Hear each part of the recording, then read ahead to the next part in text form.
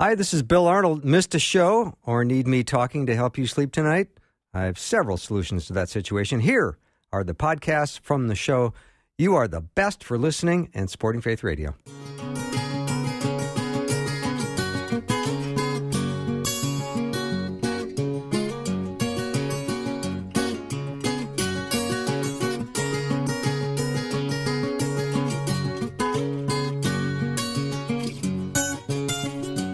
And a warm welcome to Afternoons with me. I'm Bill Arnold. Thank you so much for joining me today. We are continuing our study today on salvation in the series we've been doing for the last, I think, 3 weeks. This is our third week and fourth week, maybe. Who's counting at this point? We're going to do 6, 7, 8 weeks, maybe. We're so delighted to be joined by Dr. Peter Kapsner. Peter, welcome. Thanks, Bill. Great to be here, as always. You know, when I started having this idea, I prayed. I said, Lord, who do you want to be part of this? You know, who do you want on the show? And he almost never mentioned me, but he did mention Ian Paul. I think that's a great choice on that. I've never been somebody's answer to prayer before, Bill, so I'm excited that Ian might be. Well, Ian's just one of my very favorite guests that I've had on, and he is a theologian, and he's an author, a speaker. He's the associate minister at St. Nick's in Nottingham, and also a professor at the University of Nottingham, and he's the managing editor of Grove Books. Grove Books is awesome. So I want to now welcome to the show Dr. Ian Paul. Ian, welcome. Thank you very much, Bill. It's really good to be with you. I'm going to have to work on your English pronunciation, though, and get you to get the Nottingham bit again. Oh, yeah. I've been working on that ever since, we first met, so I'm still struggling. It seemed close. I mean, it seemed close, Bill, on that one. It was definitely not Nottingham from New Jersey this time. That one seemed pretty close. I've been working on him, Peter. I've been working on him. That's great. I love it. Well, Ian, first of all, thank you for saying yes to this. We're so excited.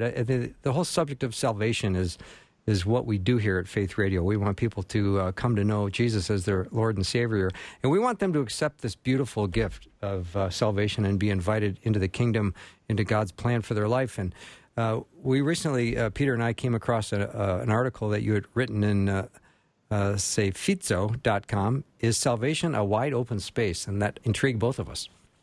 Yeah, and the reason why I wrote it is because one of the things that's really struck me as I've reflected on the language of salvation in the Scriptures is that there's a very rich theme which talks about salvation as God's release.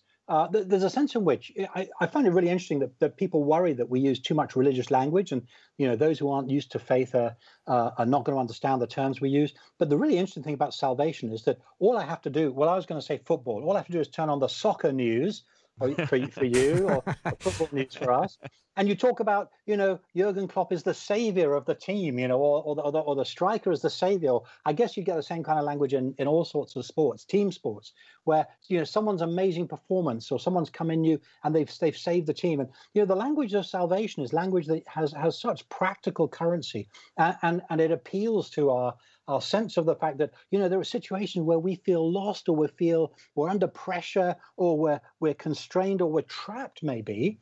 And then someone comes along and they save us. They release us from the constraint or the threat of defeat or whatever it is. And it's really, I find it really interesting to reflect on how we find a rich theme of that kind of idea in Scripture, talking about God's work and what he does. I mean, a couple of obviously the Psalms are places to look for this. So I was very struck in Psalm 18. It says, I called to the Lord, says the psalmist, who is worthy of praise. I've been saved from my enemies. And here's the really vivid language.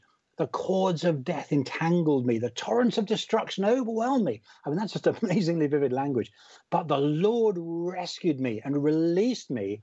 And says the psalmist, he brought me out into a spacious place, and he rescued me because he delights in me. So that's a really strong theme in all through Scripture, in all sorts of different places. And you find this in the ministry of Jesus as well. People who are trapped because of fear, or because of disease, or because of illness. I'm just thinking about the woman with the issue of blood in Mark chapter 5, where, she's metaphorically hemmed in by all her problems, but then she's literally hemmed in by the crowd as well. And she just touches Jesus, and he says, woman, your faith has saved you, meaning it's brought her healing, but it's also brought her freedom. So that's one really, really significant strand. But here's the paradox, I think I also noticed, is that actually very often when God saves us, he saves us from our kind of our dissipation, our aimlessness, our wandering around doing nothing, and actually draws us into something very specific and direct. And in some ways, when God saves us, he actually brings us into something which is in some ways more constraining than what we had before. So Jesus actually says, in Matthew's gospel, he says, wide is the way of destruction and narrow is the way of salvation. So I just think there's a fascinating tension between those two perspectives on salvation. Yeah, and just as there's so many different directions we could go on this based on some of the different angles you just took there. But what struck me was how often you were just speaking about salvation as something that's happening in our present time, in our present space, and it's something we've been talking about quite a bit in this series. And you use Jurgen Klopp as an example of sort of a savior of the Liverpool team who came in, and obviously Liverpool just won the Premier League title, and he would be seen as somebody who came and released them from sort of the trappings of the last how many ever years where they haven't been able to win, and now they're there. So often I think people think of salvation as something that we get when we die, which just simply means that we avoid the fires of hell and we are saved to be released into eternity, into heaven. And of course, that is a dimension of this.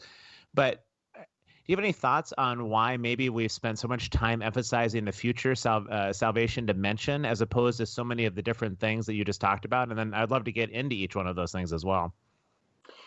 I wonder, I mean, you've kind of picked up on some of the language there, Peter. I mean, the idea that God saves us to go to heaven when we die, I think is language that comes from Christian tradition. I think probably particularly in the 19th century, more than it comes from Scripture. I find it really fascinating that when we read Paul, for example, Paul uses language at certain points of saying we have been saved.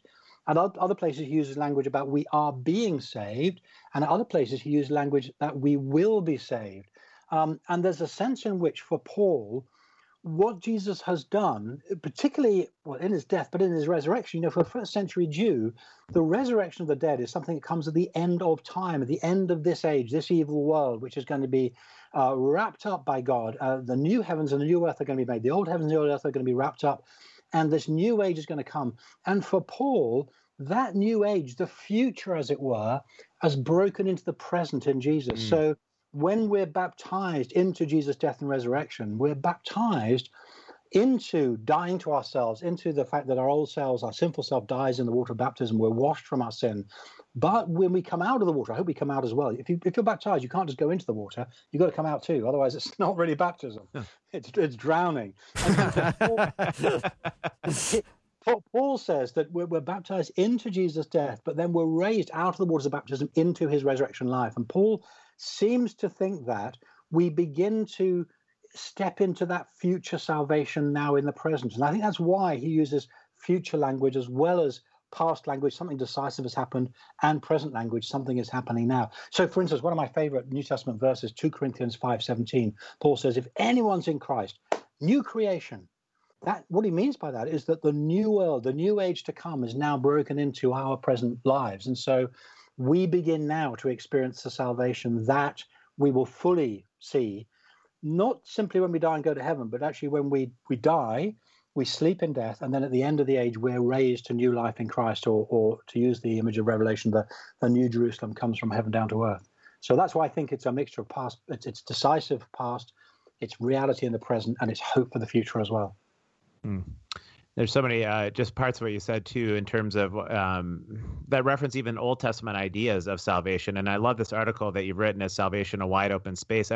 Before we get into some more of this New Testament language around salvation, I would have to believe that whatever the understanding is of Paul when he's writing about salvation and Jesus as he's proclaiming that salvation is near, that it would have to be at least somewhat consistent with the threads of salvation all throughout the Old Testament, which were ways in which God was saving people in their existing circumstances. Would that be fair? And how would you begin to outline salvation sort of in the Old Testament to begin with? Yeah, I think I want to hold on to both the differences, the discontinuity and the continuity between the Old and the New Testament. I think it's often claimed that in the Old Testament, the writers had a hope, as it were, only for this world, in that it seems so often that the Old Testament writers refer to this shadowy world of they call Sheol, and that when we die, there's a sense that that's kind of the end, and there's an expectation that if we're going to see God act, we're going to see God deliver us, we must see it in this life before death. But I don't think that's entirely true. That does seem to be a dominant theme. But as I read through the Old Testament, there's a realization that God's salvation must transcend death. So again, we find that in the Psalms. We find it in Psalm 22. We find it in the hope of the psalmist of David saying, I will see the faithfulness of the Lord in the land of the living. So that actually in the end, death is not the end. And of course, that understanding develops as we read through the New Testament. And particularly, we get into the later prophets like Ezekiel, where he has the hope of resurrection life in starting in Ezekiel 37, but also particularly in Isaiah, where Isaiah sees the fact that, okay, it's all very well to hope for salvation in this present realm, but we know that this present realm isn't the way God wanted to be. We know that this is a world of sin where there's still evil at work. And our longing is not so much that God will simply save us within this world, but actually God will reorder and remake the world. So there'll be a world where there is no possibility of evil, there is no possibility of sin, and that Jerusalem, the home of God's temple presence, will be lifted up, and all the nations, this is very early on in Isaiah, all the nations will be drawn to it. So you get this beginning of the unfolding of a hope of salvation transcending death, and also salvation transcending Israel, ethnic Israel. So salvation becomes the hope for the whole world. And of course, you get all those texts picked up in the New Testament. In Matthew, picking up Old Testament references to Jesus' life, how Jesus fulfills these hopes.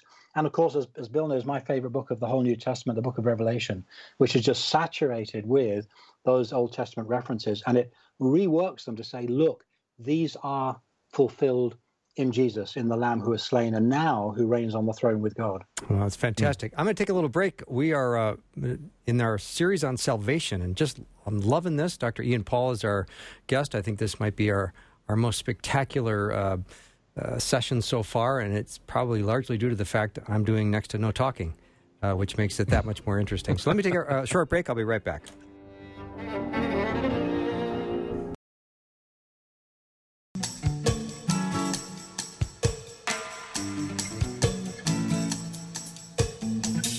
Welcome back to the show. So glad to have our salvation series underway today.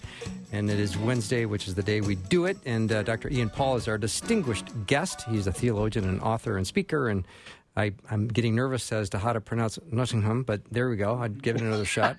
And managing editor of Grove Books. You can always go to Grove Books, check out the library. It's great.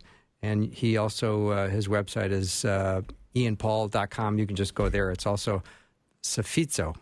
Safizzo. You're getting there. I'm getting there, yeah. Searching for Ian Paul blog is a lot easier way to find it. I thought so, too. So welcome back, and so far this has been fascinating. I just love it. Peter, you were on a really nice theme right before the break. I want to try to get back to that. Okay, sure. Yeah, I think, Ian, just picking up on something that we left off on towards the end there, it sounds like you're using language along the lines of not the idea that our future salvation would be experienced where we sort of get zapped up into a floating barge of gold or somewhere just past Mars, but it's much more the idea that God is actually going to save the existing world and redeem and restore it, and sort of heaven and earth become one again, to use the language maybe of some of the hymns that are there. So can you speak a bit about the salvation that the earth itself will experience in the end? Yeah, and again, I've said this before in relation to the Old Testament, but again, I hope you don't mind me reaching for the language of continuity and discontinuity. The language that we find at the end of Isaiah in Isaiah 65 is that the old heavens and earth, interestingly, Isaiah talks about heavens and earth together, are going to be wrapped up like a scroll, and that God will make a new heavens and a new earth. And this idea is picked up in Revelation 21. Now, we've got to treat this, if I can say, with its full symbolic seriousness. One of the things that people stumble about in the vision in Revelation is it says, and there was no more sea. And for those who like to go vacation, down by the seaside, down to the beach, they're a bit disappointed with that. But of course, what John is doing in Revelation is operating within the symbolic significance of these things all through Scripture. And all through Scripture from the very beginning, we find in Genesis chapter 1, we find the sea, the deep, which was void, and the Spirit of God is hovering over, so he's bringing order out of the chaos. Then we find in the Psalms the sea is the place where Leviathan, the monster, and Rahab, the deep sea monsters, signifying the mysterious forces in the world, which God himself is actually sovereign over. And then in Daniel, we find these 4 beasts emerging from the sea. And we're told there that the sea, the surging sea, signifies the people of the world out of which these evil systems can come. And then Revelation says there is no more sea, meaning that in this recreation of the world, not only is there no evil, there's nothing unclean, but actually there's no possibility of evil coming. So in one way, there's continuity with this world, but in another way, there's significant discontinuity. And again, one of the things that I find really striking in that vision of the New Jerusalem, well, first of all, as you said, it's about the New Jerusalem coming from heaven to earth. So the heavenly and the earthly become reunited, which of course is the answer to the prayer that we pray every day when we pray, Our Father in heaven, hallowed be your name, your kingdom come, your will be done on earth as it is in heaven. We're praying daily that the heavenly reality and truth of who God is will increasingly become realized on earth, and we'll see it in our world around us. So we're already beginning to see that present tense reality, but we know that's not going to be completely fulfilled until the day when Jesus returns. And then you have the paradox of the New Jerusalem, where John says that the gates are open because there is no night, and city gates in the ancient world always closed at night. That was the time of danger. That was the time when the enemy came. That's when time of thieves broke in. But there is no night, so there's no time, there's no opportunity for evil. And the gates are always open, so there's a constant welcome in, but there's angels at each gate, and they're guarding it so that no unclean thing can come in. So again, you have this tension, this new idea, this new place where everything is welcome. Everyone is welcome. All the best of human endeavor and human imagination can be brought into this city, but nothing unclean will come in there. So I can't imagine a place or a situation or a society, a group of people where, all the best comes, but nothing that's evil will be admitted. But that's the mystery of the new creation. That's the mystery of what we realize when we actually see salvation fully realized. And Ian, when we get pictures of that, of our future, to what extent is the church meant to shine the light of our future in the present, to bear witness to God, to bear witness to the salvation? There seems like there's an empowerment to live, to at least to some degree, this future life that we're going to be experiencing when Jesus returns in his fullness. And he sort of imparts that now. That's part of the salvation. So could you speak a bit about the role of the church to shine that light of the salvation in the present? Yeah, and I think I find it really helpful when I hear other people talking about both now of salvation and the not yet of salvation. Yeah. I think one of the things that some churches struggle with is saying, "Hey, you know what? God is wonderful. We're perfect. Come and join us." And I always say, if you find a perfect church, don't join it because you'll spoil it. There's no such thing as a perfect church.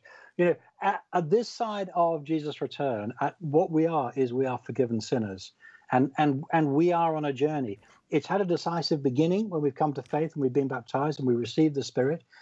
So the journey has started. And when I look back on my journey, my coming to faith, I could see that something decisive happened and there was a change. And, I used to, I don't know if you'll be shocked by this, Bill, but when I was a teenager, I used to swear like a trooper. Is that a phrase you use? No. Yeah. I think we need to wrap this up. That was a great episode, Ian. Thanks so much. Thanks so much. When I came to faith, all of that fell away. And retrospectively, I realized, looking back, that there was a big change in me. And it wasn't a change that I engineered. It was because, as a teenager, I was, all boys school in London. And, it's very competitive. I felt very insecure.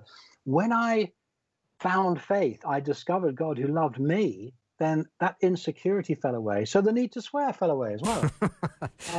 So there was change. But, I did today, I was on the stairs and, I walked up the stairs and I turned around and turned down. And I hit my head on we got an old house and the stairs is a bit, and oh boy, that really hurt, So, and I realized that, okay, well, God's delivered me of one way of life, but there's still a bit of work to be done on me, I could tell by my response there. So we've got to be honest on the one hand, Peter, that the church is not perfect, but we've also got to say, hey, we've discovered treasure. One of the Bible readings for last Sunday in the lectionary for those churches that use the common reading pattern for the Gospels was one of my favorite parables, that the man who is just getting the ground ready, and his spade hits something, and he digs around and he suddenly finds there's treasure there. And he just goes and sells everything and buys it because he says, I've got to have this. This is the best thing ever. And so he's showing, again, this discontinuity. He's discovered this treasure, and things are going to change for him. So we're not perfect, and we still get things wrong. And we've still got to apologize sometimes for the things that folk in church say and do. And yet we've discovered something wonderful. And it's not us. We don't point people to ourselves. We point people to the treasure that we found and said, you know what, you can find this too, the treasure of salvation, the treasure of what God is giving us in Jesus, what he has given us in Jesus, and what he will give us in Jesus in the future when that treasure is really fully ours in the new age to come. Ian, I'd love for you to talk about this paradox between being delivered into this wide open space and then yet you're on this more narrow path of obedience. And it's not constricting, is it? It's liberating. It is. And again, you see, I would say we can see that from our own experience. So let's go back to Jurgen Klopp in Liverpool. I reckon that part of the reason that they won this season is because, do you know what? I bet he had a really disciplined regime for the players. So he released them from one kind of constraint, but he did that by inviting them into, as manager, he's the boss, compelling them into a different kind of constraint. And again, I find the same. My kids, they're kind of grown up and left home now. They're 20, 22, 24. And, one of the things I just noticed as a parent is that if you love your kids, you don't just let them do anything. You love your children by disciplining them, by saying, look, there's a right way to do stuff. And when you do that, when you exercise discipline, when you put constraints around them, that's what enables them to grow. I think, Bill, you'll know that I love gardening. And again, one of the things I noticed with plants will do best when they have the right constraints around them. I've just been going around. We've had a lot of rainstorm here, and I've got some crocosmia. They're a beautiful orange flower, but under the rain, they've just flopped over, and they're not doing the thing they're supposed to do. So what I've done is I've put some stakes in, I've tied it round, I've constrained them so that they can stand at their full height and they can be the best they are, and everyone else can see their glory as well. And all these different things, they're just examples saying, Jesus releases us from the things that have enslaved us, from our sin, from our wrong desires, from our wrong behaviors, from our insecurity, from our bitterness, from our anger. He releases us from those things, but he does that in order that we can live the disciplined life of the Spirit. Paul says in Galatians 5, he says, if the Spirit has given you life, has given you freedom, then walk by the Spirit. Keep in step with the Spirit. Don't use your freedom to be enslaved by other desires, but use your freedom to freely live in obedience to God by his Spirit. So I think that's where the tension comes in between, is it a wide open space or is it a constraint? And Paul was amazing. And Paul talks about the freedom that Christ has given him, but it's a freedom that he then uses to discipline himself. He says, I beat my body. I'm like a soldier in training, or I'm like a farmer who's disciplined, who gets up early with the crops, in order that I can be really fruitful in this salvation that God has called me into. All right, let me take a little break. Dr. Ian Paul is our guest. We're talking salvation. We're doing that every Wednesday in our series. We're loving this. I'll be back in just 90 seconds.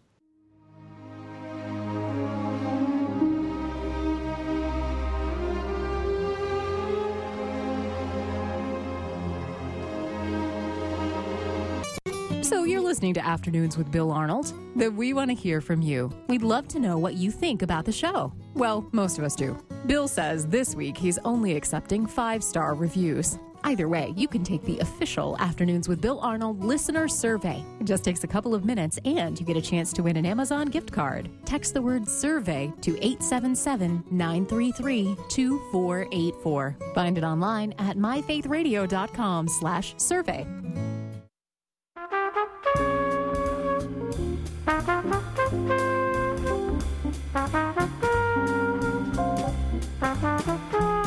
Welcome back to the show. So glad to have Dr. Ian Paul as our guest today. Dr. Peter Kapsner and myself are in now a 7 or 8 week series on salvation.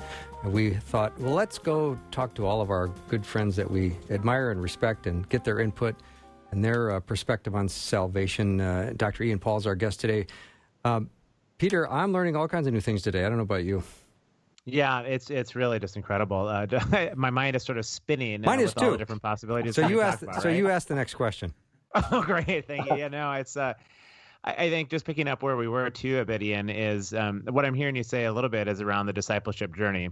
And I know certainly in some churches in which I've been that I've really appreciated and enjoyed, and we talked about it in seminary at times as well, is that if we're not careful, we might end up emphasizing something called salvation, or the idea, at least in that salvation, of getting into heaven when you die by praying a prayer or doing a ritual. But then discipleship from there kind of becomes functionally optional. It's like, well, I'm going to give this thing a shot, but it's really not all that important because I've already secured my heavenly destiny. But you're speaking of something different, almost where salvation and discipleship are working together hand in hand. Yeah, absolutely. And I think, again, there's some Christian traditions which say it's all about the moment of change. It's all about conversion and being converted. And then that's it. You're either converted or you're not converted. And if you're converted, then you're just in the waiting room. You're just waiting for life to go on by until you get your inheritance. There are other traditions which take the opposite view and say, oh, no, it's not about conversion. It's about journeying. And, to be honest, all the time, the more I immerse myself in the scriptures, the more I see it is both and. It's both change and its journey. And again, you can see that both in terms of the content of the New Testament, but also in terms of the way that the gospel writers tell their story. Luke's gospel, for example, Luke, in the first half, he talks about Jesus' birth. He talks about his early ministry in Nazareth. And then in Luke 9:58, he says, Jesus set his face to Jerusalem. So there's a decision here. Jesus knows what he needs to do. He knows where he's going. He knows what it's going to involve, and he makes a decision. But after that, the whole of Luke's gospel is all structured around this journey, and this becomes a metaphor for following Jesus. So Jesus encounters people, and they say, hey, Jesus, I've got this question. I've got this. And in the end, Jesus says, look, are you going to come on the journey with me or not? And for each of them, they have to make a decision as to whether they're going to journey with Jesus. And I find that's really helpful to have the both and. I know that in my life, I had to make a decision. And then each day, when I get up in the morning, I have to reiterate that decision and say, yeah, that's the decision I made in the past. I'm going to live it today. And then each day I live it out and I continue on that journey. And I think we've got to have both and. As you say, if we only have, it's just a decision, that's it, then there's no actual thinking about that journey of discipleship. Because each of us is growing. Each of us is learning more. And Paul uses this language as well in Revelation 12. He talks about, being renewed by the transforming of being transformed by the renewing of our mind by the Holy Spirit, which is our spiritual worship. So the Spirit is at work in us, constantly shaping us and forming us and filling us with hope and enabling us to be ready for that moment when we see the Lord face to face. So I think it's got to be both and. It's got to be a decision, a decisive break with the past, but it's got to be a continuing journey into the future as well. So I don't know if that answers your dilemma there, Peter. Yeah, I mean, it does. I don't know, Bill, if you've experienced that a bit too, where there has been a lot of emphasis on making sure we get people saved or the point of conversion, but then what happens to the discipleship journey from that point? You're completely spot on about that. I hear the point of conversion to be the most important, and then the follow-up and the discipleship is not nearly as strong or as interesting. Yeah. That's where you get messy with people. You get involved in their lives. But again, you see, I think it's implicit in every way that Paul talks about, living this new life. So I've talked about Galatians 5 and the Spirit, but going back to that verse in 2 Corinthians 5:17, and he says, you're a new creation. So you're starting to live this new life.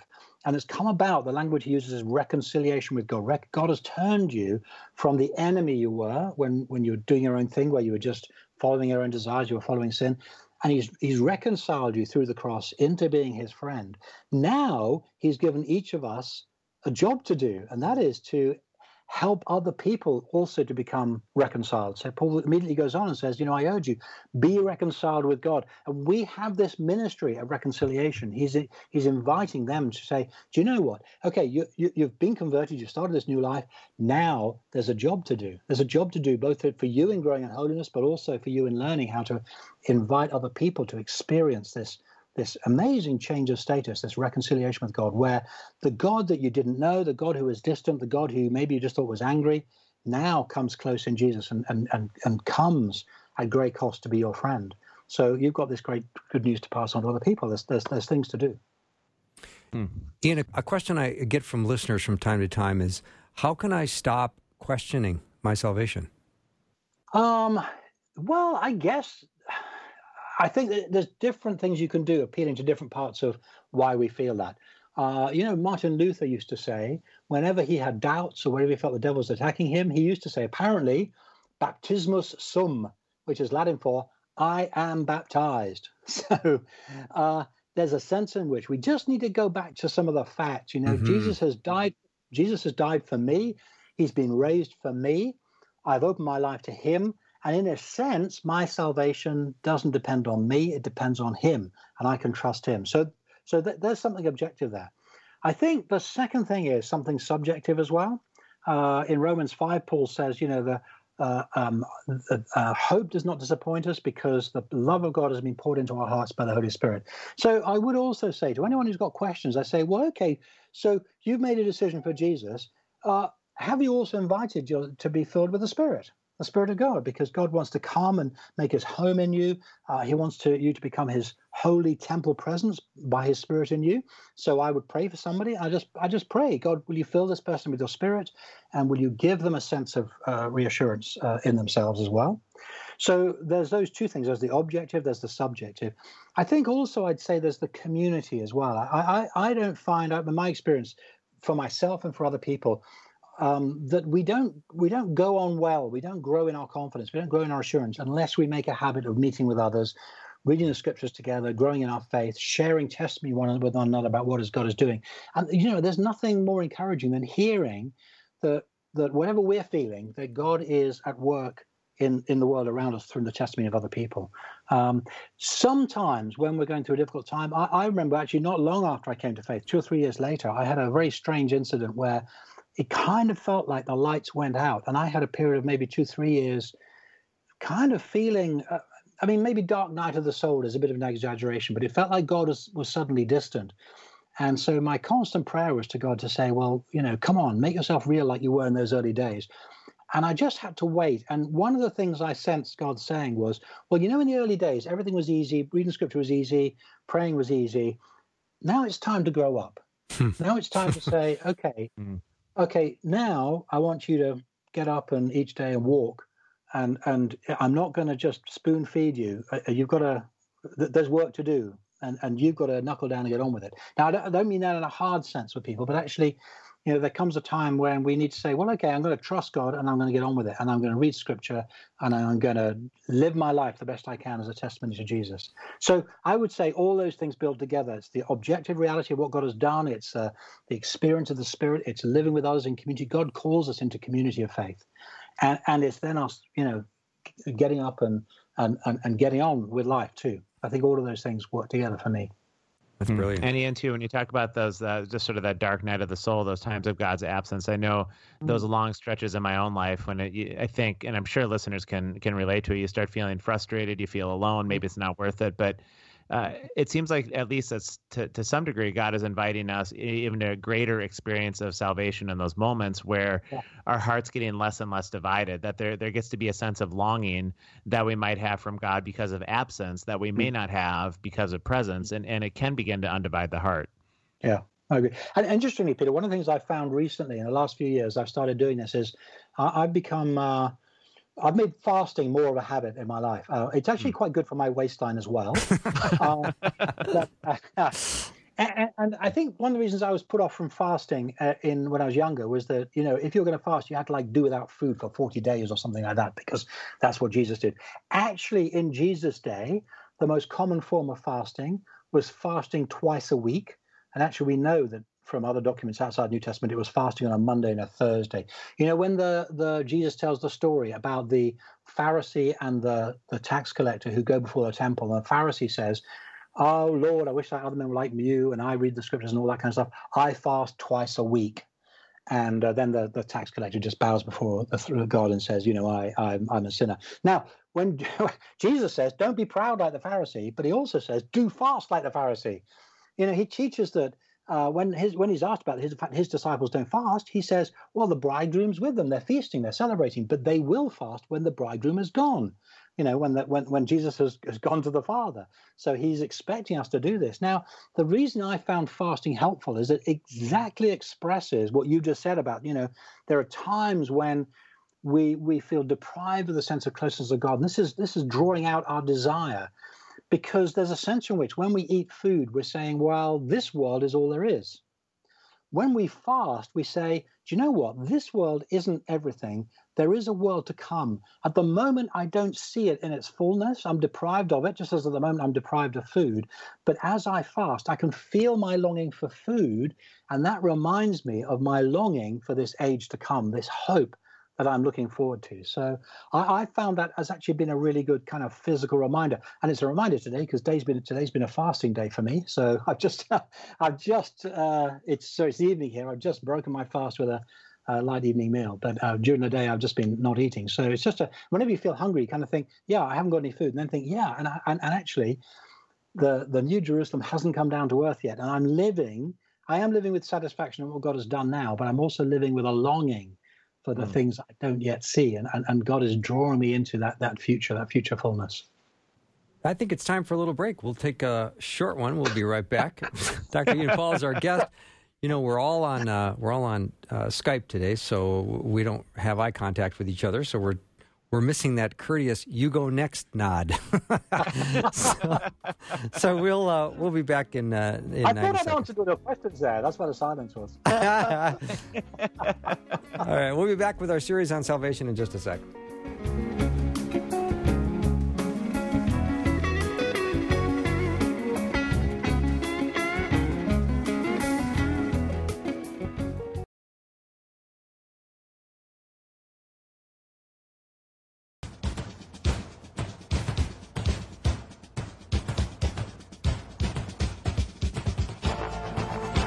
Welcome back to the show. So glad we're with Dr. Ian Paul today. We're talking about salvation. We're in our series with Dr. Peter Kapsner and myself.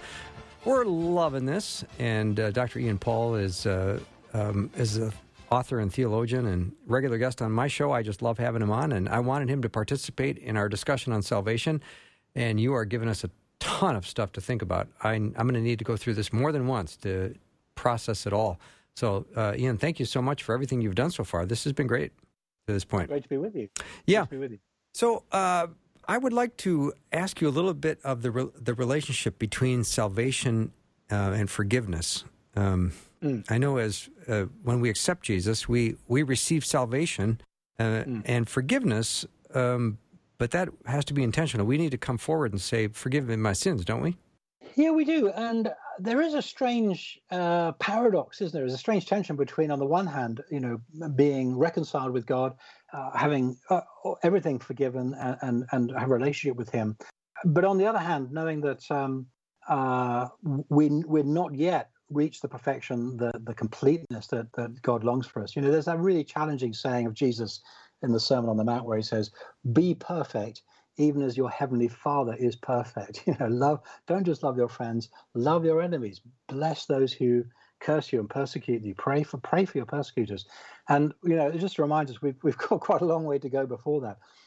One of my favorite little examples of this is I'm in the Church of England, which is, it's not quite the same as the Episcopal Church in the United States. It's we're kind of related, but actually very different. We are a Reformed church, and in our liturgy, one of the prayers is, "Keep us this day from every sin." And you're supposed to recite this at the beginning of the day. Now, that's a great prayer to pray, but I kind of sometimes feel I get to the end of the day and thinking, well, either I didn't pray that or God didn't answer it, because I'm pretty sure it didn't happen. But again, it's a really good way of keeping intention, saying, well, we've been filled with the Holy Spirit. The Holy Spirit is working the fruit of the Spirit in us and forming that in us. So, yeah, we sense that God has changed us and is changing us. But I'm also conscious that there is frailty and there's still imperfection, and that God's work won't be completed until the final day. That's why I'm on this journey of discipleship. So I think I value, again, in my denomination, one of the habits we have in the liturgy is actually to make it a regular thing at the beginning of a service, to actually come before God. And we say a really beautiful prayer: "Almighty God, to whom all hearts are open, all desires known, and from whom no secrets are hidden, cleanse the thoughts of our hearts by the inspiration of your Holy Spirit." So we're coming before God and saying, look, we might be able to pretend stuff to other people, but we stand here in your presence, and we can't pretend before you. You can see right through us. You know the state of our hearts, and you know that we're not perfect. So we still need, even though we've experienced your grace, we still need more of that. We still need you to continue your work of purifying by your Spirit. And that leads into, interestingly, that leads into a reminder that God so loved the world that he gave his son, Jesus Christ, for our salvation, and it assures us of that objective reality on the one hand, and then invites us to confess our sins so that we can keep a short account with God. We can keep the slate clean, and we're not living in pretense. And again, going back to Peter, your question about the nature of the church, it seems to me that's a really healthy dynamic in the local church as well. So we're not saying to people, hey, we're perfect, we've got it right. We're saying we are forgiven sinners on a journey. We've come across this treasure, but we're still growing into it too.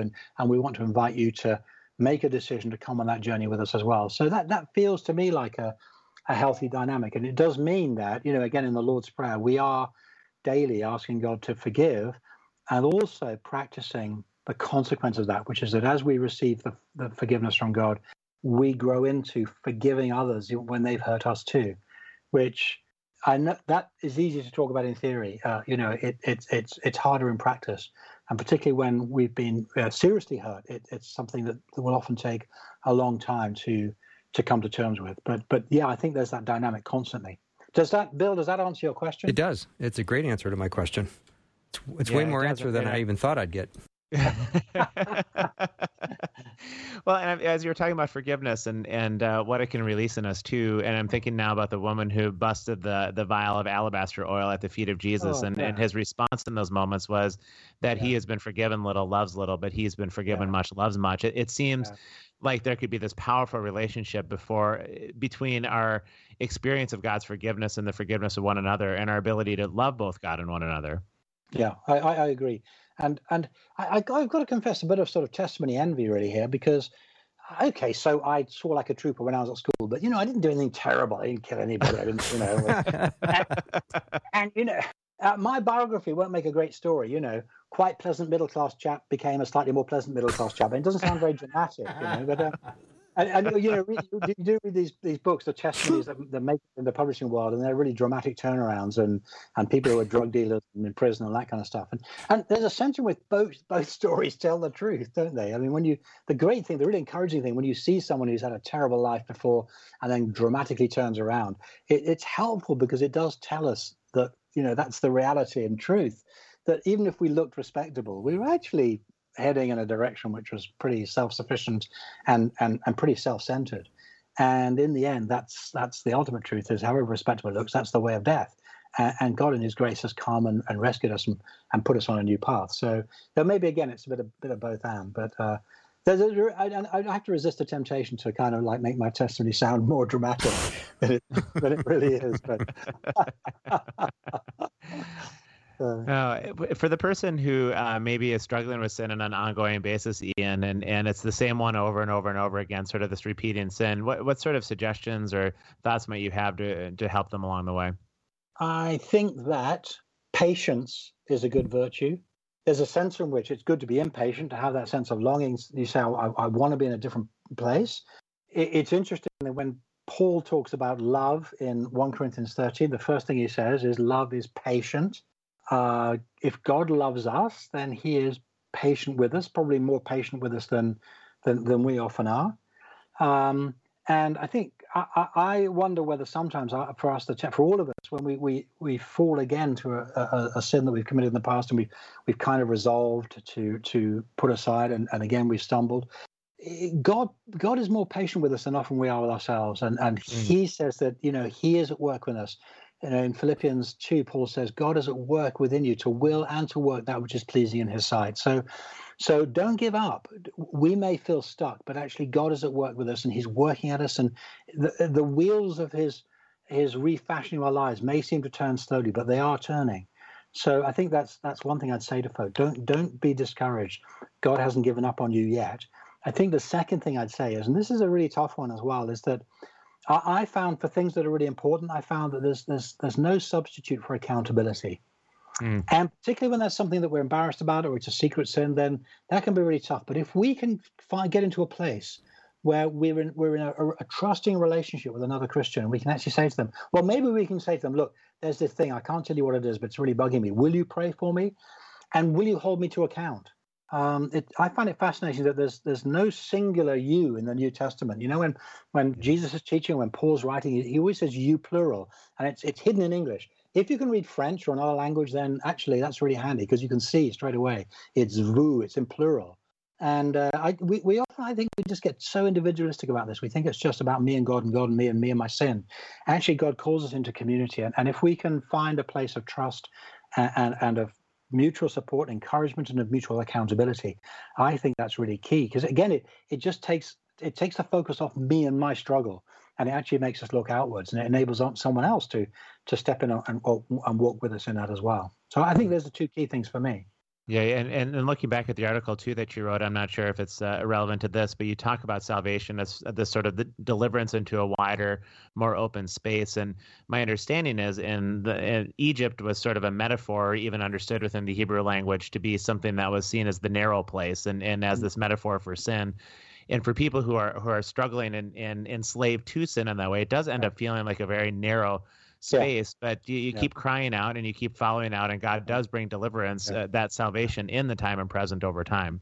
And it's a really good exercise to read the Psalms in this, because again, the psalmist, there are some Psalms where, you can feel the psalmist wrestling with the agony of the delay. And, when going back to that time when I felt God was absent, then Psalm 13 was a really important one to me, where the psalmist is crying out, how long, O Lord, how long before you will deliver me? And again, just recognizing that there's a time of waiting. There's a time when we just need to wait quietly. Just going back to these amazing testimonies, that book, The Heavenly Man, where this man is talking about his faith in Asia, and he's in prison and he longs for a Bible. And it just says, I prayed for a Bible, and 4 months later, God gave me a Bible. And I'm thinking, oh, okay, so he prayed every day for 4 months and just patiently waited. Okay. And we kind of think that if we pray and if God doesn't answer tomorrow or even later today, well, God hasn't heard me. And the discipline of saying, okay, we're gonna wait, and we're gonna pray, and we're gonna wait, and we're gonna pray, and we're gonna wait. There's a little joke that the length of a minute always depends on which side of the bathroom door you're standing. Yeah, Ian, we're almost. I think the same's true in prayer. Yeah, I think you're right, Ian. We're almost out of time, which I don't like, but I know that everyone who listens to this series and who's been following this are hearing a message on salvation, and I don't ever want these Wednesdays to come and go without someone having a chance to understand that this extravagant gift of salvation is for them. So maybe you would just pray at the end. Yeah, I'll do that. Let's do that. Let's pray. Heavenly Father, we thank you so much for all that you've done for us in Jesus. Thank you that he has become sin for us and dealt with everything wrong in our lives in his body on the tree. Thank you that he has, in dying, put to death our sin. And thank you that in rising again, he has given us new life, and he's given us hope, and he's poured out his life by his Spirit. And Father, for any who are listening now, Father, I pray that they will be ready to receive this gift. It's a costly gift. It's cost you, and it invites us to live a costly way of freedom in you and of loving others and forgiving them. But it's a free gift, and it's open to all. Father, will you enable each person listening today to receive that wonderful free gift that you give us in Jesus? Will you pour your Spirit on them and make it real today? In Jesus' name we pray. Amen. Ian, thank you so much. It's been such a delight. I could listen to you speak all day. It's been great to be with you, Bill, and Peter, really good to meet you too. Yeah, you too as well, Ian. Thank you so much. That wraps up our time for the day. If you listened to that last hour and you've said yes, and you said, I want to be forgiven, and I want to have a personal relationship with Jesus, and you made that decision today, I would just love to hear from you. You can send me an email, bill@myfaithradio.com, or you can send me a text at 877-933-2484. Have a great night, and God bless. I'll see you tomorrow. Thanks for listening. Programming like this is made available through your support. Information available at myfaithradio.com.